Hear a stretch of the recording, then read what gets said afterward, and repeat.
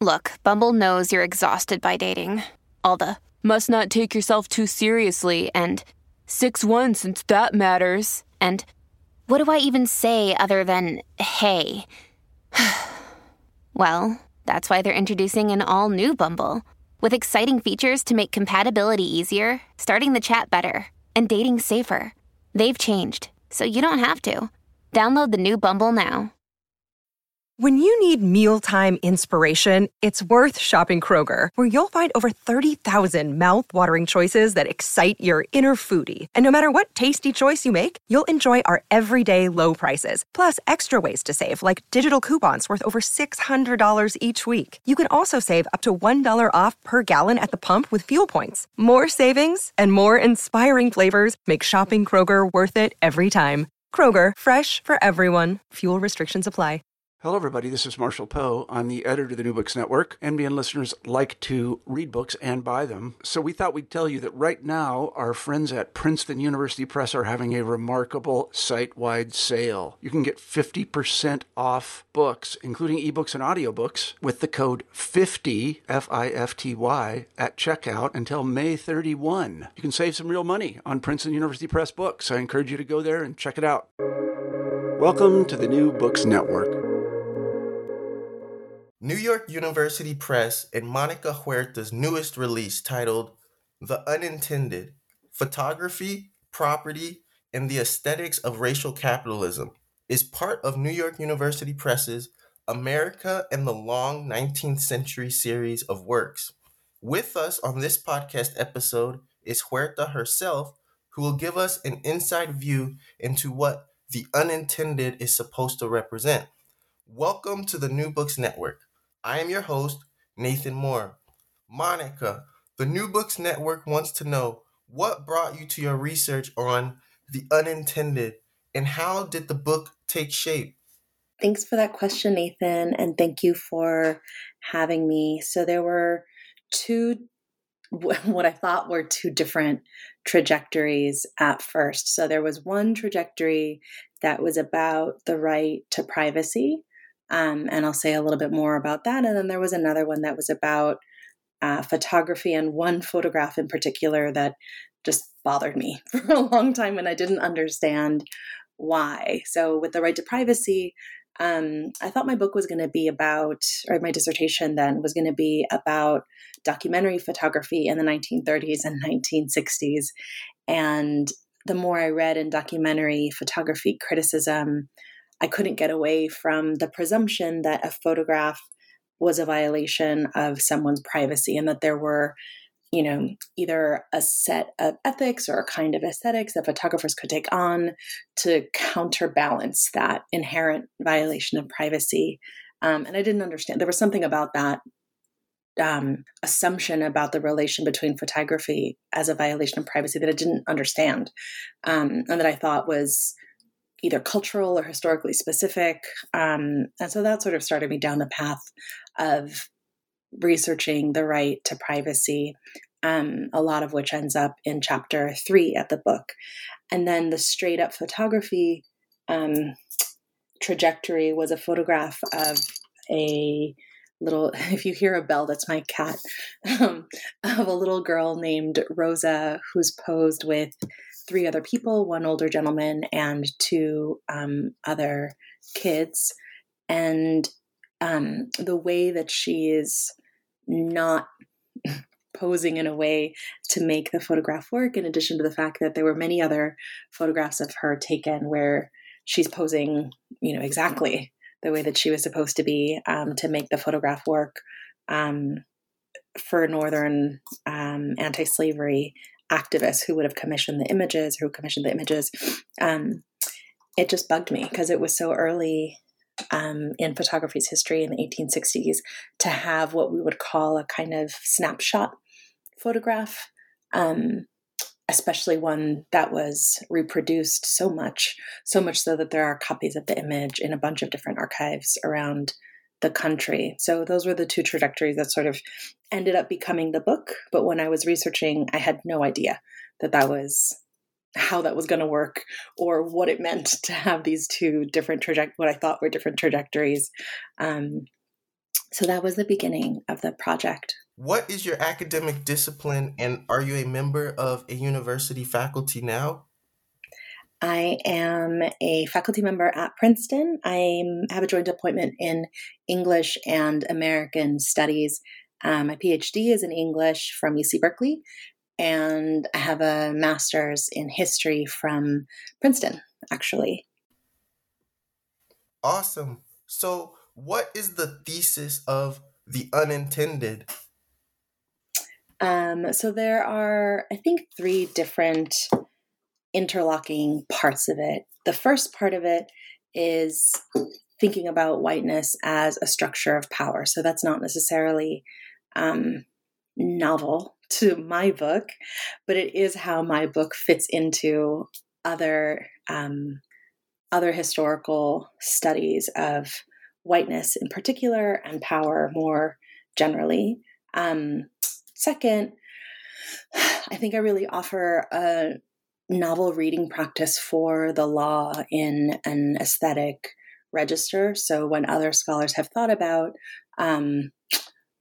even legal thinking or legal writing and aesthetics, it tends to be that people think about how the law makes sense to itself, or the kinds of writing practices that make the law look like, feel like law.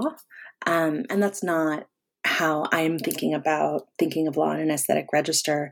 Instead, I'm proposing a kind of visual archaeology of legal thinking. So I try to take very seriously in all of my case studies the images that different justices and lawyers and subjects are thinking with, and taking those photographs really seriously opens up, I think, the legal thinking in these cases. So that's the second part.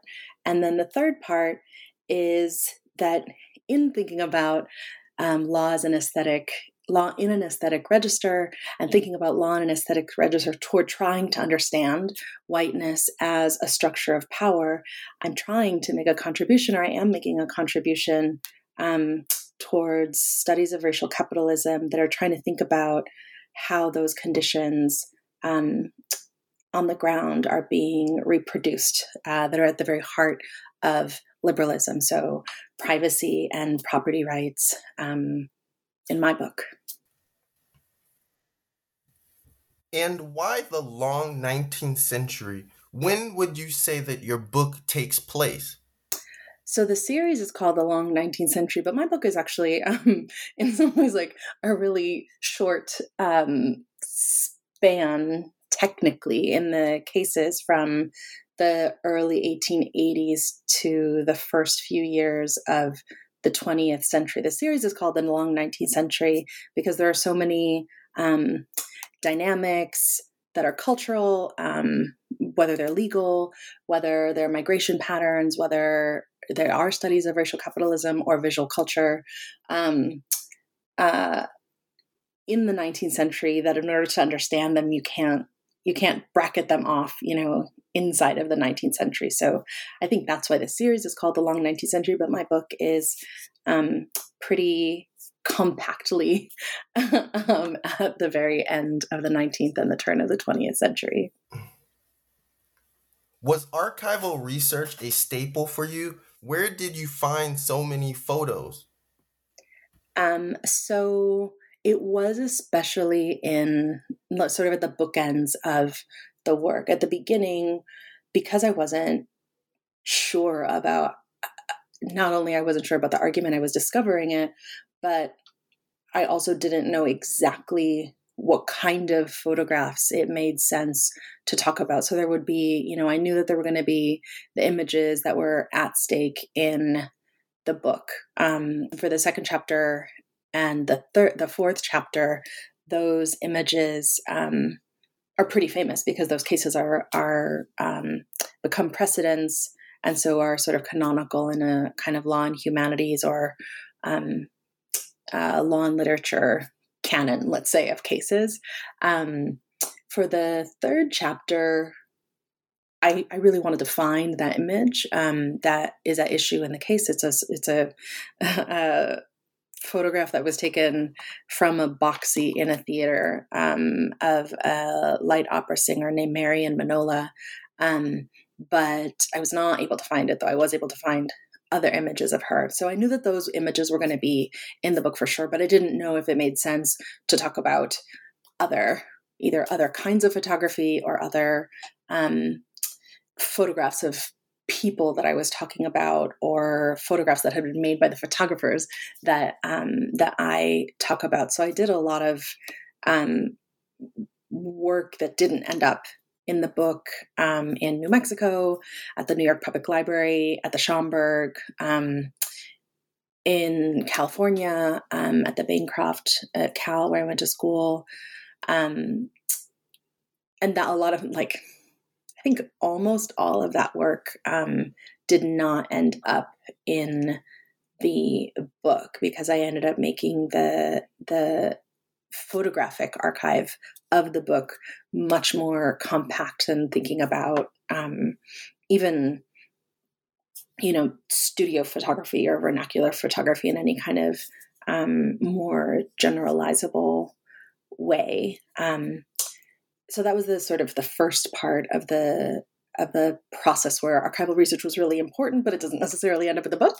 And then at the very end, when I had zeroed in, on my argument, on how it was working, I really wanted to flesh out some of the stories of these cases that, even though the cases themselves are well known. So for example, in the 5th chapter, I'm talking about a very famous case called Pavicic v.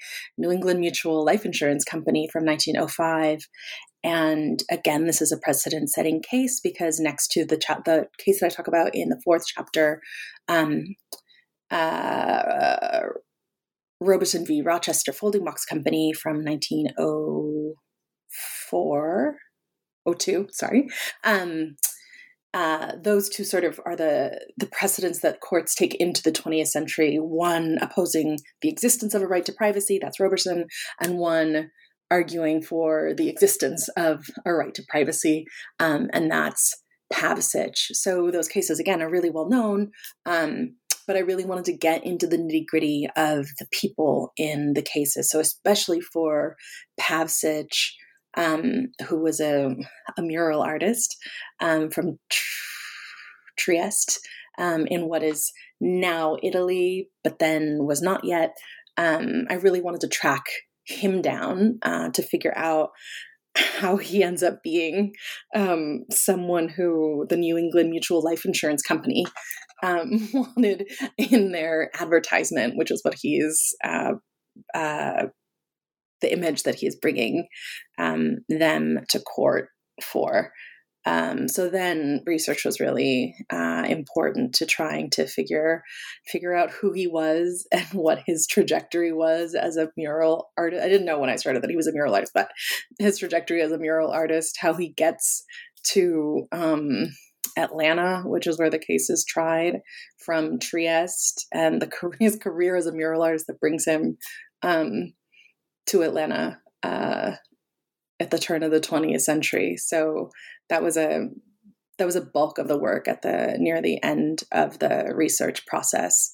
But that, I think that sort of trajectory where you have a lot of work at the beginning that doesn't make it into the book that becomes, and then at the end where you've sort of zeroed in on what you need, and having another sort of big push, archival or historical, then I think that might be pretty typical, I would imagine, of writing books, because at the beginning you don't know what exactly the book is becoming, and at the end you have a real sort of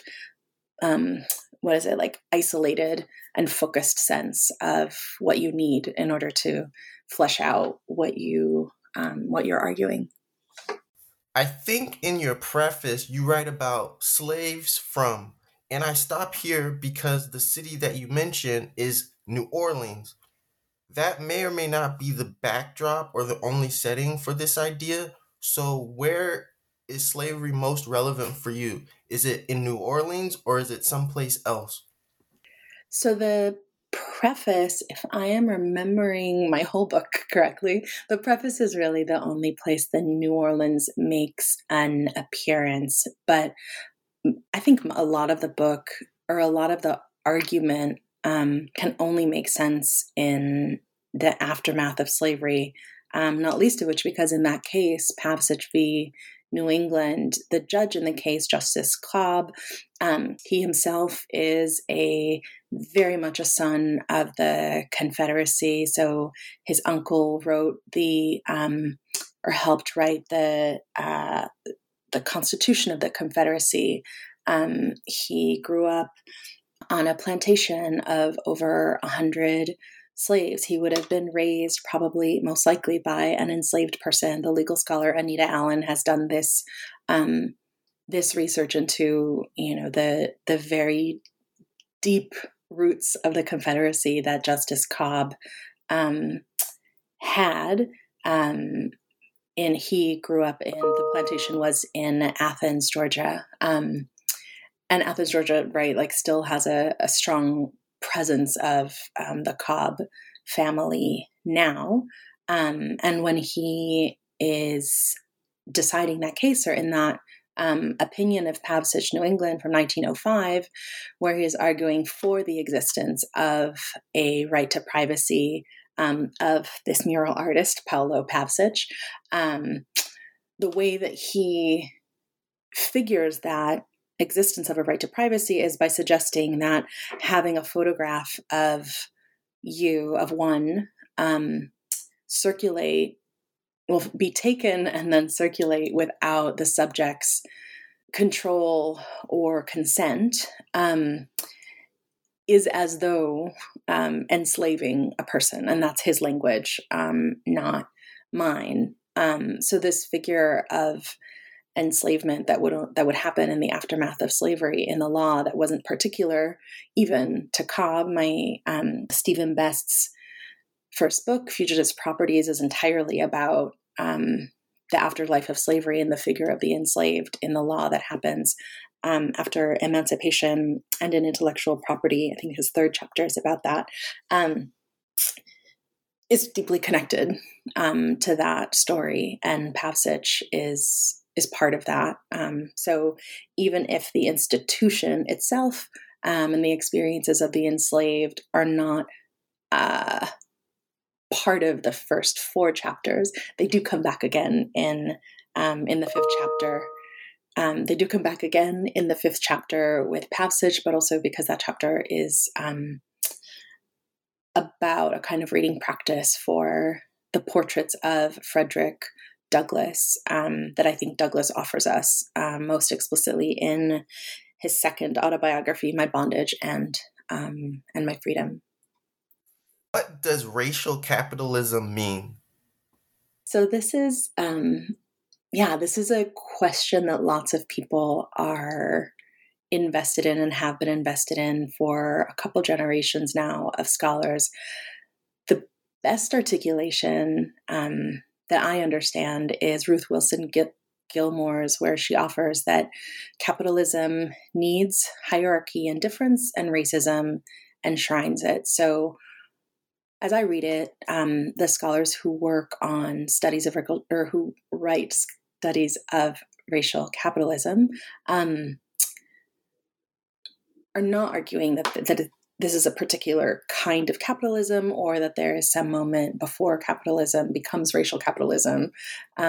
Instead, the work is really trying to understand how that dynamic that Gilmore, so beautifully and cleanly articulates, plays out not only in the United States, but in other places as well. So that really wonderful collection of primarily, though not only historical work, that Dustin Jenkins and Justin Leroy put out, Histories of Racial Capitalism, is a sort of perfect encapsulation of that, both of that sentiment about racial capitalism, but also of the breadth of work that is happening to understand the contours, but also of the breadth of work that's happening to understand the contours. So that is part of the answer. Another part of the answer is that, at least in the last, I'd say, 10 to 15 years, there's been a real effort of scholars in different parts of the academy to take categories of Marxist approaches to political economy, whether that's primitive accumulation or even worker, and try to show how that category has a not only a dispossessive life that's articulated by Marxist approaches, but one that is fleshed out by thinking very broadly about the phenomenon of race and its mechanisms of what Lisa Lowe calls biopolitical sorting. So as a kind of way of encapsulating all of that work that's happening, I think two things about answering the question, what is racial capitalism? One, that it's not unitary really matters, I think. So, when we approach terms, whether it's racial capitalism or some other, we want a definition, right? Like we want a category to mean that it is an object and that that object is stable. However, with dynamics, processes, institutions, histories, structures, subject making, biopolitical sortings, environments, all of which are caught up in various moments and iterations of racial capitalism. There isn't a singular object, I don't believe, and there isn't a sort of succinct definition besides the one that I offered from Gilmore. But what there is an intellectual genealogy and a set of concerns. And so I really think of my book as trying to learn from, that intellectual genealogy and to offer, the kinds of visual thinking that I think I'm okay at to that conversation. Do you believe in the legal unconscious and optical unconscious? What does it mean in the context of legal thinking and photography? Why is legal thinking so valuable to photographic depiction? So those two terms, so legal unconscious and optical unconscious, are ones that I pair in the introduction, legal unconscious coming from Oliver Wendell Holmes and optical unconscious coming from Walter Benjamin. So the question of me believing in them a little bit aside, the way that they matter to the book is in part because Holmes is really trying to access, I think part of what my book too is trying to access with a more pointed approach that is invested in thinking about power. Holmes, I think, when he's talking about the legal unconscious, he's talking about, for lack of a better word, the kind of the empirical reality of in which a case is playing out. So the legal unconscious meaning what is the world in which a case is playing out? What is the world in which a jurist, a judge might be considering the facts of a case, finding fault in a case. And so that's what he means by legal unconscious. What is the law contending with that maybe the language of the law doesn't admit? So that's the level of unconscious, I think, that he means. When Walter Benjamin is talking about the optical unconscious of photography, he's talking about aspects of a photograph that might not have been, let's say, at the attention or at the forefront of the attention of a photographer, even of a subject or of a contemporary onlooker to that photograph, but that in an aftermath, where Benjamin or we are looking at a photograph, that we see some that same aspect that was unintended at the time but has become for us in the future of that photograph what he calls where the future is nesting. So the optical unconscious of a photograph having registered something that we can tell is where the future was nesting. And that's part of what he means by optical unconscious. What I mean by putting them together is trying to think about at both registers. So both what is activating the thinking in a case that might not be evident by even the language at work in a case. So again, one step in the direction of Holmes, but also what is operative in a photograph, a certain photograph, but also in how photography is being talked about and how photography is taking shape in that late 19th century, early 20th century moment that actually helps us get into or get come at an oblique angle to the legal thinking that is happening. So it's expanding, but also refining in a sense what Holmes means by legal unconscious, with questions from Benjamin about what registers in a photograph. So Benjamin really expands, I think, our sense of the historicity of a photograph by making that historicity dynamic. And I then take in that dynamic approach to the historicity of a photograph, or what's historical about the photograph, to think more broadly about what a photograph expresses as what's being recalibrated and then recalibrated at the cultural level, adjudicated in the court cases. And then for the second question about why legal thinking is valuable to photographic depiction, I think in my book it's not that isn't happening, but in my book, I really take the opposite approach. So thinking about the photographic depiction is what helps me understand the legal thinking. It's not depiction, though, it's expression in my book, helps me understand the legal thinking in the cases. If you had to use one photo to represent the aesthetics of property, what would you choose and why?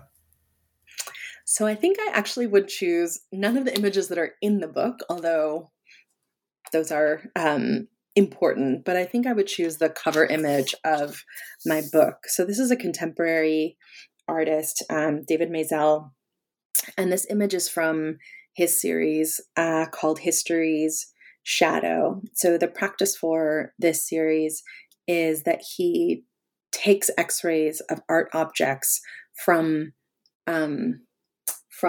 before the invention of photography, so before 1839.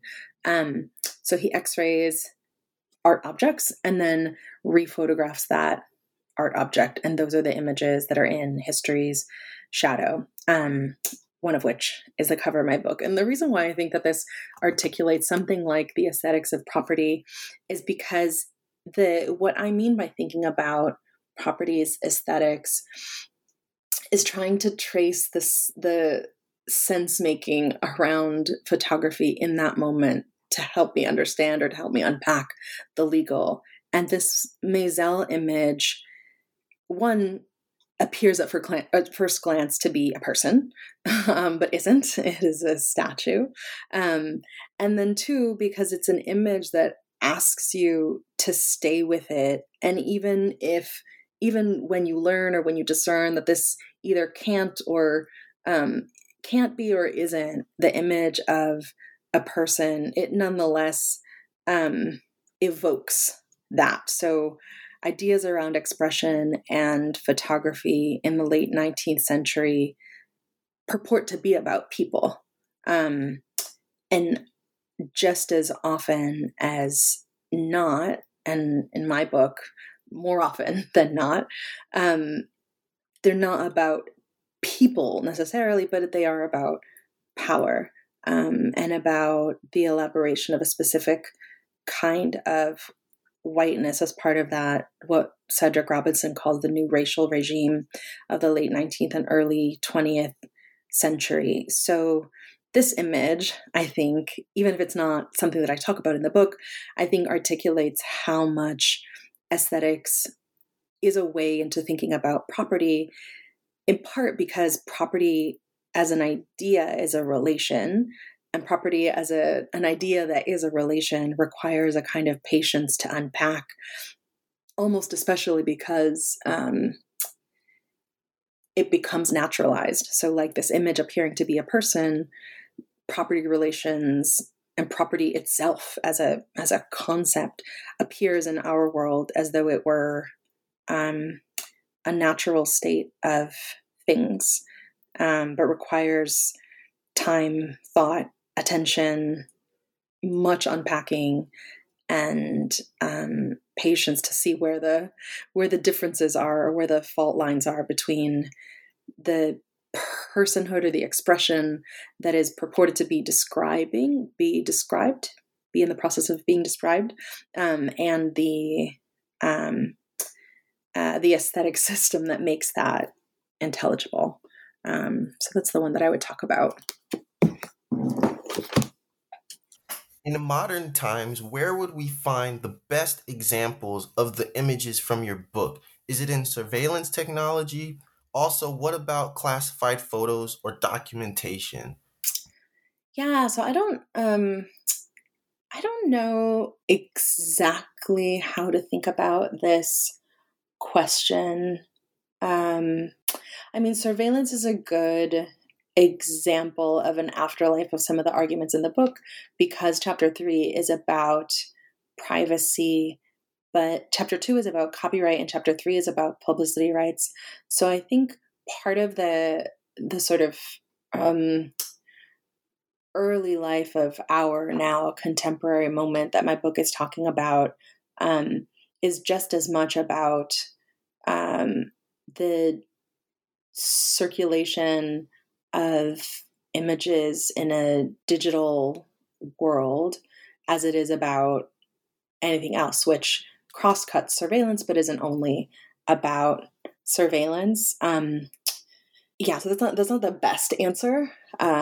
But I also wasn't. I as I was writing the book, I could feel that there were resonances with the contemporary moment, but I was really set on writing a book that was a historical book. So those resonances didn't take center stage yet in the thinking. Is there a photography curation that might be available inside a museum that works well with your book? So the last chapter of the book is thinking not exactly about curation, but it's thinking about teaching, specifically teaching photography. And the idea of that chapter is that, if we can think about whiteness as an aesthetics of power, that 5th chapter is trying to think about what approaches to teaching photography might not reproduce that same aesthetics. And, I'm thinking with many, many Black feminists who ask related questions, from philosopher Denise De Silva, film and art scholar Rizvana Bradley. Who else am I thinking with there? Tina Campt, who's a historian and photography critic. Other folks that I can't think of now, but that sort of constellation of folks helped me suggest that at least one of the ways into teaching photography differently might be not presuming that the end goal is to articulate a presupposed sense of either the human or person. So I really ended the book asking myself whether all of this reading and thinking about photography has uncovered for me that we might not know how to look at light. Not just that we might not understand light from a sort of scientific perspective. I know less about that in a contemporary moment, but that we might not actually know how to look at light, because so much of that first chapter really shows that ideas of light become embedded in the presumption of the expressive that we take for granted, but that is, the first chapter is arguing, part of how whiteness makes its surveilling capacities part of the hegemonic, so that we think, right, in a sort of colloquial vernacular way of existing, we think that we know how someone is feeling by looking at them, because that's their expression has taken that on, and that's a sort of everyday example of how that aesthetics work. Or we think when we look at a photograph that the most important thing to figure out is the intention either of the photographer or of a subject, if there's a person in the image. And so thinking differently about light might be the next step in terms of a curation practice. I just wrote a review of a show on contemporary Latinx photographers that was curated by Pilar Tompkins Rivas, who's the chief curator for the new Lucas Museum of Narrative Art that's opening in 2 years in LA.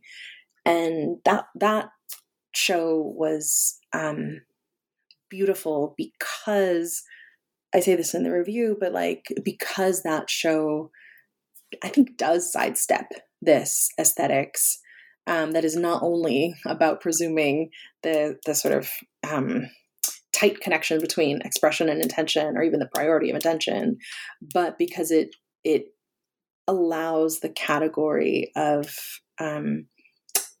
Latinx as an identity to be itself a kind of ongoing movement. So the photographers in the show are not categorized by genre or by ethnicity or history. So it's not organized chronologically.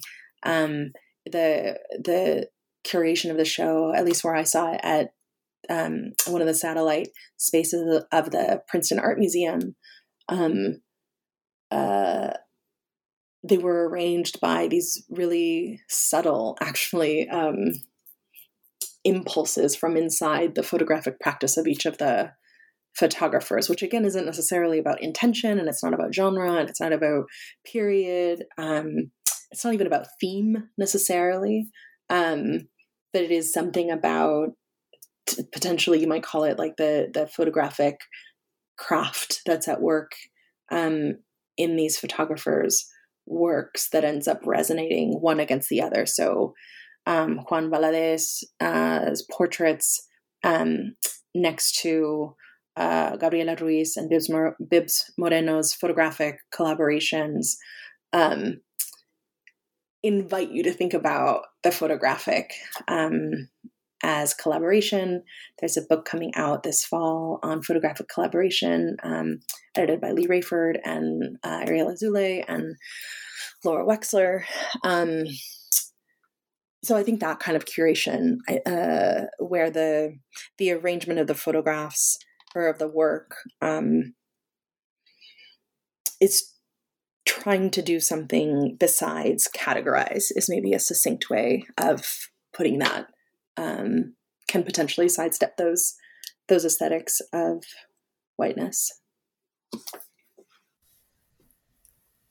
And was there a market for Black photographers that you know of? What other forms of agency do people of color have rather than just objects or commodified images? So on that second question, besides the sort of the bookends of the book, the sort of bookend sections of the book, the preface, the 5th chapter, and the coda, I really wanted, in some way, to take the burden of proof off of people of color for talking about power. So in my book, again, those bookends are where people of color and especially Black people appear, but they are not often in the pages of the book as subjects of power. And that was a pretty conscious choice that I was making. The Black photographers, yes. So there's a really two books that I'm thinking about. One is Matthew Fox Amato's book about how enslaved people managed to send each other photographs even while enslaved. He does a lot of great archival work tracking down different iterations of this practice across the lines of freedom and enslaved. And then the other book is Aston Gonzalez's book, oh man, whose title I'm forgetting right now, but it is entirely about Black image makers in the 19th century, among them Augustus Washington. So there absolutely were Black photographers who were working, who either had a studio in a particular city or who were, like a lot of daguerreotypists and photographers in that mid-19th century moment, would travel from town to town, let's say, and take their sort of mobile studio with them. Can performance studies animate your work outside of photography to be viewed by a more engaged audience? What other forms of expression could you use or did you use in this book outside of photography? So the first chapter is entirely about performance.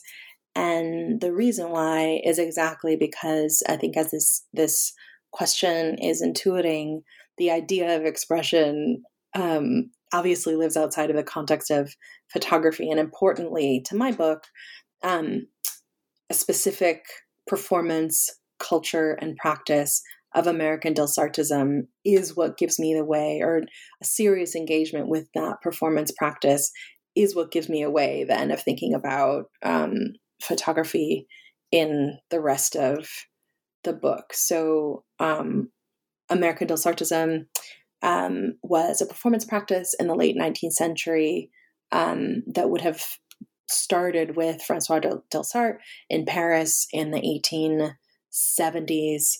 And he himself was a singer, but had to retire because he had a form of laryngitis that made singing thereafter not possible. So he turned to acting and really dedicated himself to coming up with what we would call maybe a grammar of postures that would connote a specific emotion. So that form of acting where certain hand gestures or certain postures are ways of arranging your body to mean a certain emotion, we think of as something that has to do with the melodramatic stage or more sort of classical forms of performing. But Delsart in performance studies is thought of as someone that's a kind of hinge figure into the more modern or into theatrical realism or naturalism, where bodies are used in performing, let's just say acting now, in acting in a more fluid, non sort of prescribed way of thinking about your body as one that takes on one particular pose or another. If you're happy, sad, surprised, etc., right? There's not, when we go to the theater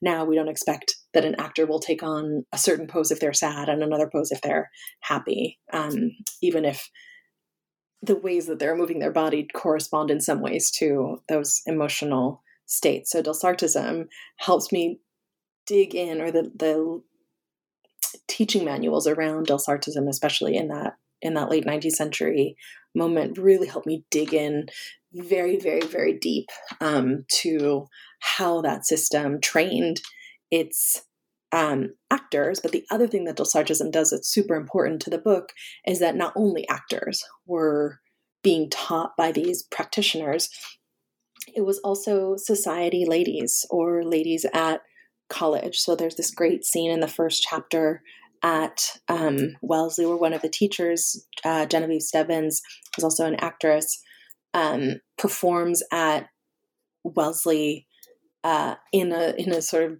Delsartist menagerie,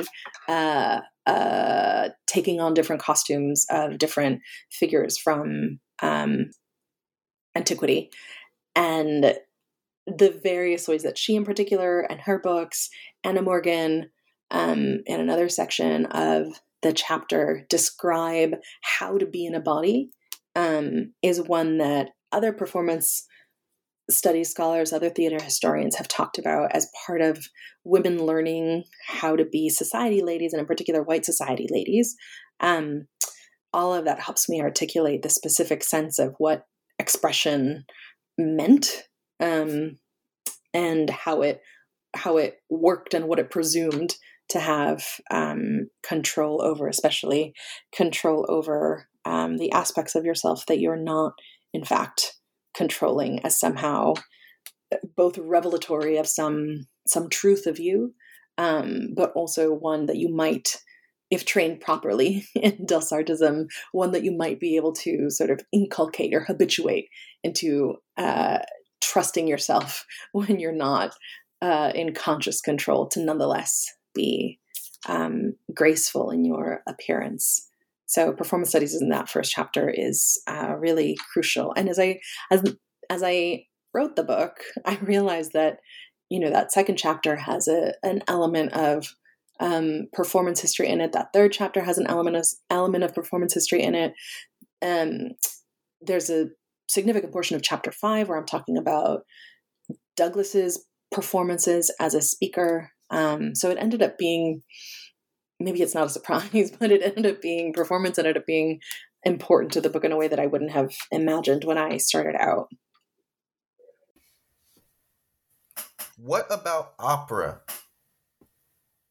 So opera itself is not important to the book, but because light opera, so comedic opera, was such a popular form in that moment, it happens that different plays make appearances. So in that third chapter,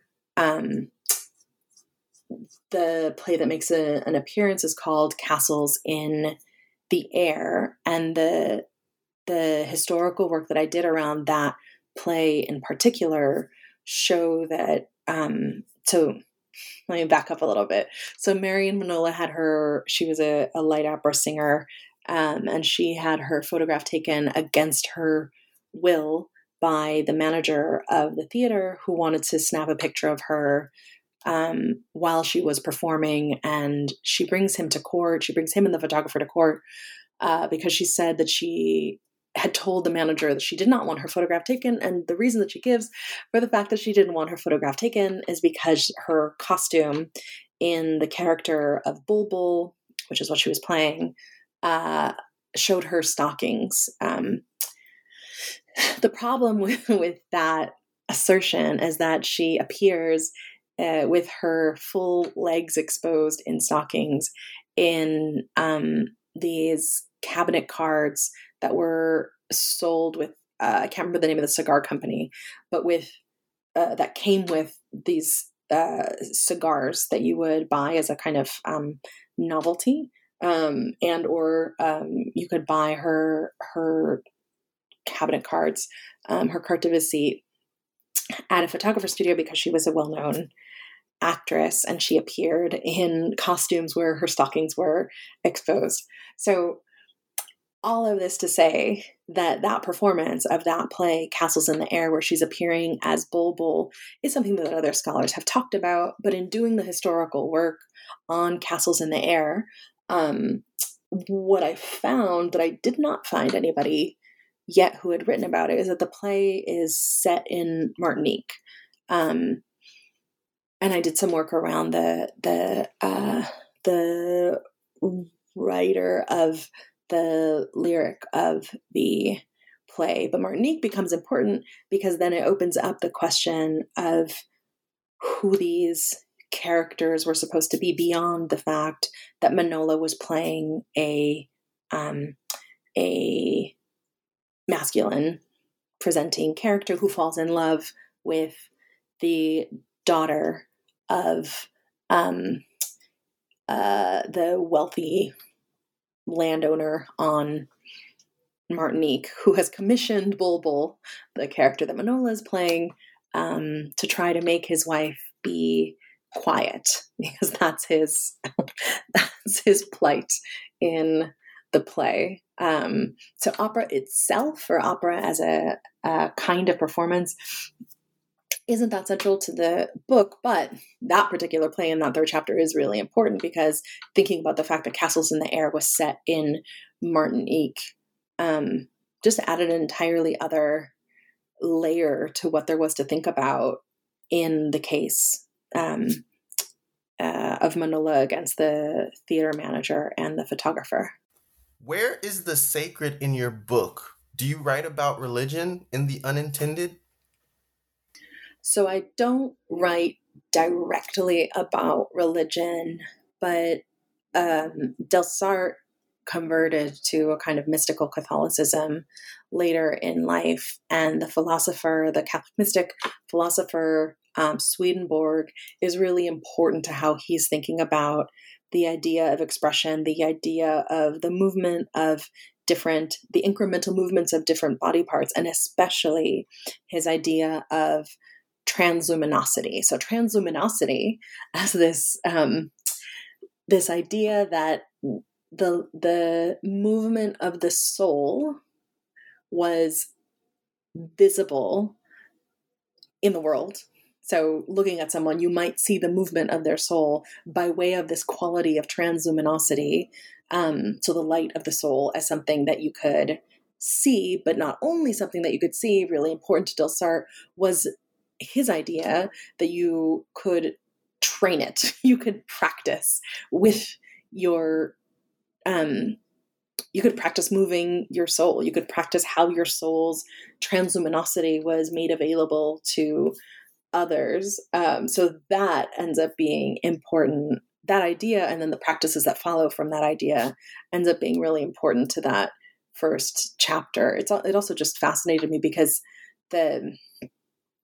photography starts with the study of light, right? So the technologies, the ideas, the impulses around fixing an image to a plate paper arise from natural scientists, philosophers, practitioners, curious amateurs, experimenting with the nature of light. So that connection between Delsarte's sort of Catholic mystic sense of transluminosity as something that is real, that is tangible, that is evident in the world, not as a metaphor, not as an analogy of how the soul might be visible at, but actually that the soul is transluminous, and that the soul might be made more available, might flow ever more smoothly through your body, and as it flows through your body more smoothly, might be made more evident to others, right? Like your very bright, shining soul. Your bright, shining soul. But so that connection between his idea of transluminosity and then the connection between photography and light is, I think that's in the middle of the first chapter that starts to really take hold. So in that, like, that's the kind of avenue into thinking about at least mysticism, if not the sacred, that happens in the book. And where can we find a sense of freedom or a light at the end of the tunnel in your history of photography? Are there more positive outlooks on racial capitalism? Part of how I understand my job is to think holistically about the historical, the aesthetic, the critical, and then that fifth chapter, right, like makes offerings towards how to teach differently. I think the impulse toward positive outlooks has to do a lot of the times with some disconnect or some presumption of a disconnect between politics, life, history, and the individual, right? So like if I offered positive outlook, that means that no one has to do anything and everything is cool or like will be cool. And I don't think that that is real. So the teaching differently part is one part of my job. And two, part of what I think a book like mine wants to offer, because that's what scholars do, right? So we write and we teach, and that is the contribution that we make toward other modes of being with one another. So that's why it felt important to me to end with the chapter that thinks about teaching. Is there a memory of the Civil War in your research? I think you write about Morse and Oscar Wilde. Where do you stand on memory as a way of reconnecting with the past through images or artifacts? So Oscar Wilde plays a very big role in the second chapter about copyright, because the case that I'm writing about was about a portrait of him that a then very famous celebrity photographer, Napoleon Cerrone, took of Wilde that was then used by a hat store in advertisements for the store. So Napoleon Cerrone takes the lithographic company that made those advertisements to court, saying that he had proper copyright over the image. He had established proper copyright over the image, and that the Burrough Giles lithographic company had used his image without his consent. So his being Napoleon, not Oscar Wilde. The reason that Oscar Wilde is important to think with in that case is because as what's her name? Not Michelle Williams. That is a member of Destiny's Child. I think it's Michelle Williamson, because Michelle Williamson wrote a book about Oscar Wilde, where she did a ton of archival research to show the extent to which Oscar Wilde is heavily caricatured in print culture, in performances, on broadsides, in that late 19th century moment. And while he is in the United States, to have taken that portrait, or to have sat for that portrait with Napoleon Cerrone. So that fact of Wilde in particular being represented in minstrel shows and as himself in anti-Black visual idioms becomes my way of reading how it's possible for the court to think about this image as Napoleon Cerrone's, because of the kind of legal acrobatics that the judge has to do to justify the existence of copyright for a photographer that is of someone who is not the photographer, right? So if it had been a photograph of Napoleon Cerrone that had been circulated in this advertisement for a hat store, it would have been much easier for Justice Miller to make an argument that Napoleon owned that image. But because it's Wilde, he has to engage in all sorts of justifications for what makes this photograph Cerrone's. And the term that he ends up settling on is arrangement, that there would be some arrangement evident in a photograph that makes it the creative expression of the photographer over and against the natural expression or the presumed expression of the person in the photograph. And it's really weird the way that the judge ends up justifying that Wilde in that image is taking on an expression that belongs to Cerrone, who is nowhere in the image seen. So the wildness of that case is how that chapter ends up working. The Civil War, and in the way that I talked about before, the kind of afterlife of slavery and the law, especially with Stephen's book, as a kind of jumping off point for my own. And then that preface where I talk about that image of the Rosa and the other children and Wilson Chin, which was taken during the Civil War in 1864. Those would be the only, well, I guess Frederick Douglass as well, but it's not really about, the Civil War itself doesn't appear as such very much in the book. What's an example of copyright wars from the period you study in The Unintended? So that second chapter is not exactly about the copyright wars, but it is about copyright. So the actors in something that you might call copyright wars are publishers, authors, various kinds of creators like photographers or map makers or songwriters or musicians, the publishers, and then those who would use any of those beyond the publisher. So this hat store, for example, right, in chapter 2, that uses the portrait of Oscar Wilde for an advertisement of itself, and also the printing, the various lithographic companies especially that would print any of these advertisements, who end up being the people who are taken to court because they're the ones who are doing the reproducing of these images. Where's another copyright case? Well, the flip side of the copyright wars, or that copyright case, is in that fourth chapter, which ends up being, I mentioned it earlier, Roberson v. Rochester. It ends up being the case that folks look back to as a kind of origin for publicity rights. But in that case, Abigail Robeson loses. And the judge, Justice Parker, denies her a right to privacy, but more generally denies the existence of a right to privacy.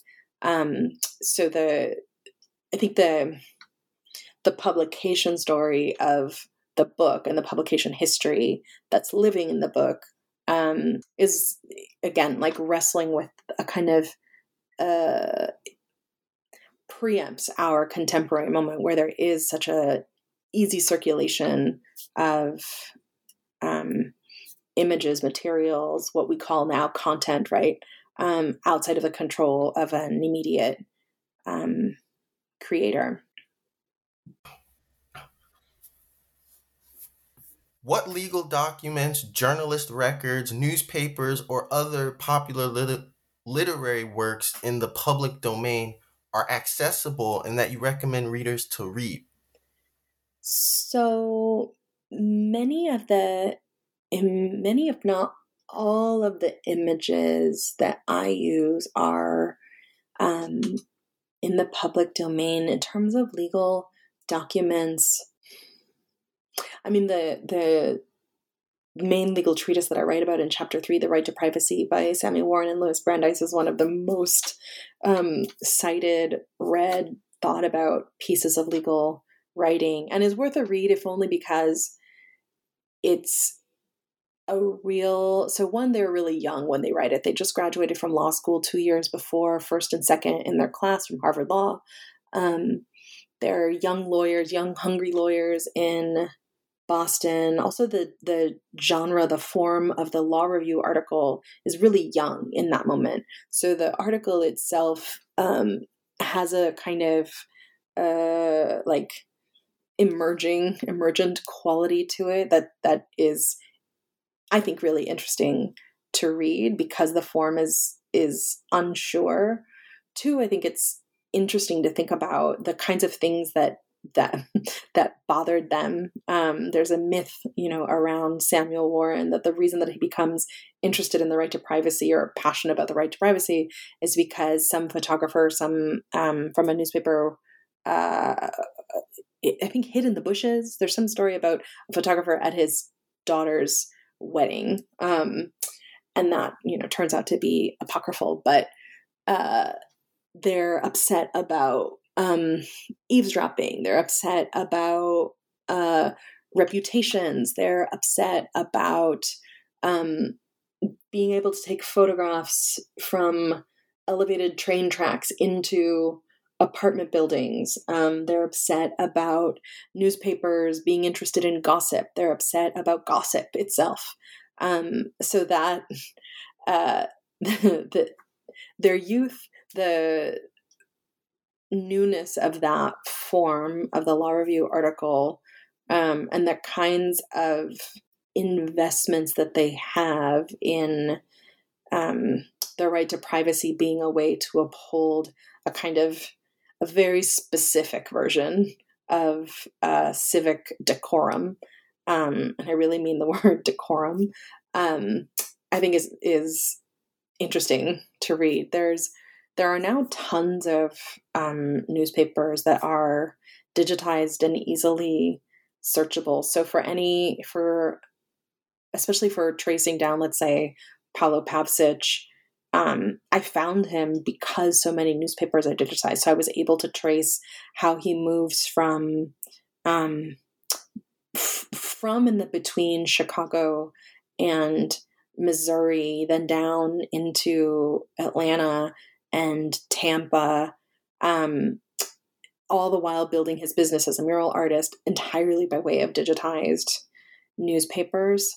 And with literature, again, there are any number of almost too many books in the public domain to choose from. But I have an article coming out hopefully next year that is about, there are large sections about the House of Mirth, which I love, and is tangentially related to some of the questions in the book. And, what's it called? Oh, Charles Chestnut's The Colonel's Dream, which is, you wouldn't have used the term, but it is this amazing novel that narrativizes how the specific form of racial capitalism in, especially in the South, through the figure of, I forgot his first name, but of Mr. Fetters, as a convict labor leaser, I think is the right word, operator. Those two novels are fantastic. If anybody's looking for a late 19th century work, those are just as good as any you could find. Why are rights, broadly defined, so integral to your book, and what rights do people have now, thanks in part to what you write about in The Unintended? I mean, there's a way of reading my book, I think, that is entirely about the right to privacy and the specific form of a right to privacy as something that covers an individual. And in that late 19th century moment, which becomes different in the middle of the 20th century, but in that late 19th century moment is about, for Warren and Brandeis, one's expressions being known, reproduced, published, and then circulated beyond your control. So that kind of prehistory of in our moment of presuming that there isn't any privacy anymore, I think helps understand why we have that idea of privacy as though eroded, is in part because we think of privacy as something that is experienced individually, rather than what I think other articulations of privacy might be that are about maintaining a certain kind of protection, not only for an individual, but instead thinking about groups, vulnerable folks, dispossessed folks. That's a different way of thinking about what privacy is for. And The Unintended ends with, in the coda, with thinking through one case around that potential other sense of privacy. Are you making any other appearances to discuss your book? I am. I'm doing a seminar. First, when is it? There's a seminar that Kimberly Juanita Brown, who is a professor at Dartmouth, and she's the director of their new Center for Black Studies. Actually, don't remember the name of the Center for Black Culture, Visual Culture. I can't remember the name, but she's the director. And she has a seminar that she's been running for a while now called The Dark Room. So I'm talking about my book there. I'm talking about my book at McNally Jackson Books in New York in January. I can't remember the date, January 10th, maybe. I'm doing a book event, I think March 26th, with Emily Boone, Nick Mirzoff, and Brooke Belisle. We'll be talking about all 4 of our new books at the New School. At CUNY, my bad. CUNY Grad Center, March 26th. And those are the ones that I can think of right now.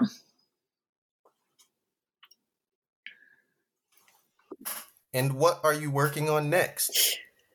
So I'm finishing 2 articles now, one that's about reputation and credit in the late 19th century, and specifically about reading literary character in realist fiction in that late 19th century moment.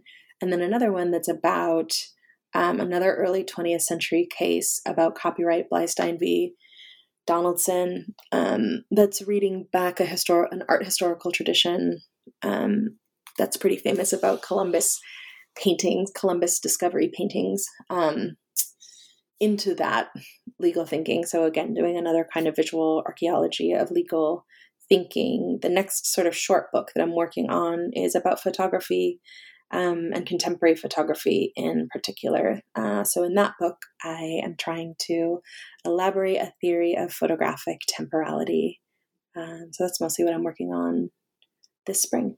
Any final thoughts for the New Books Network? I think just thank you. Thank you for having me. Thank you for talking to me. And thank you for reading my book. No, thank you, Monica. You listened to an original podcast recording of the New Books Network and your host, Nathan Moore. Our audience can thank Monica Huerta for contributing a new episode about her book out of New York University Press, The Unintended. Until next time, we say farewell. And don't forget to subscribe to get more podcasts like this one to your inbox.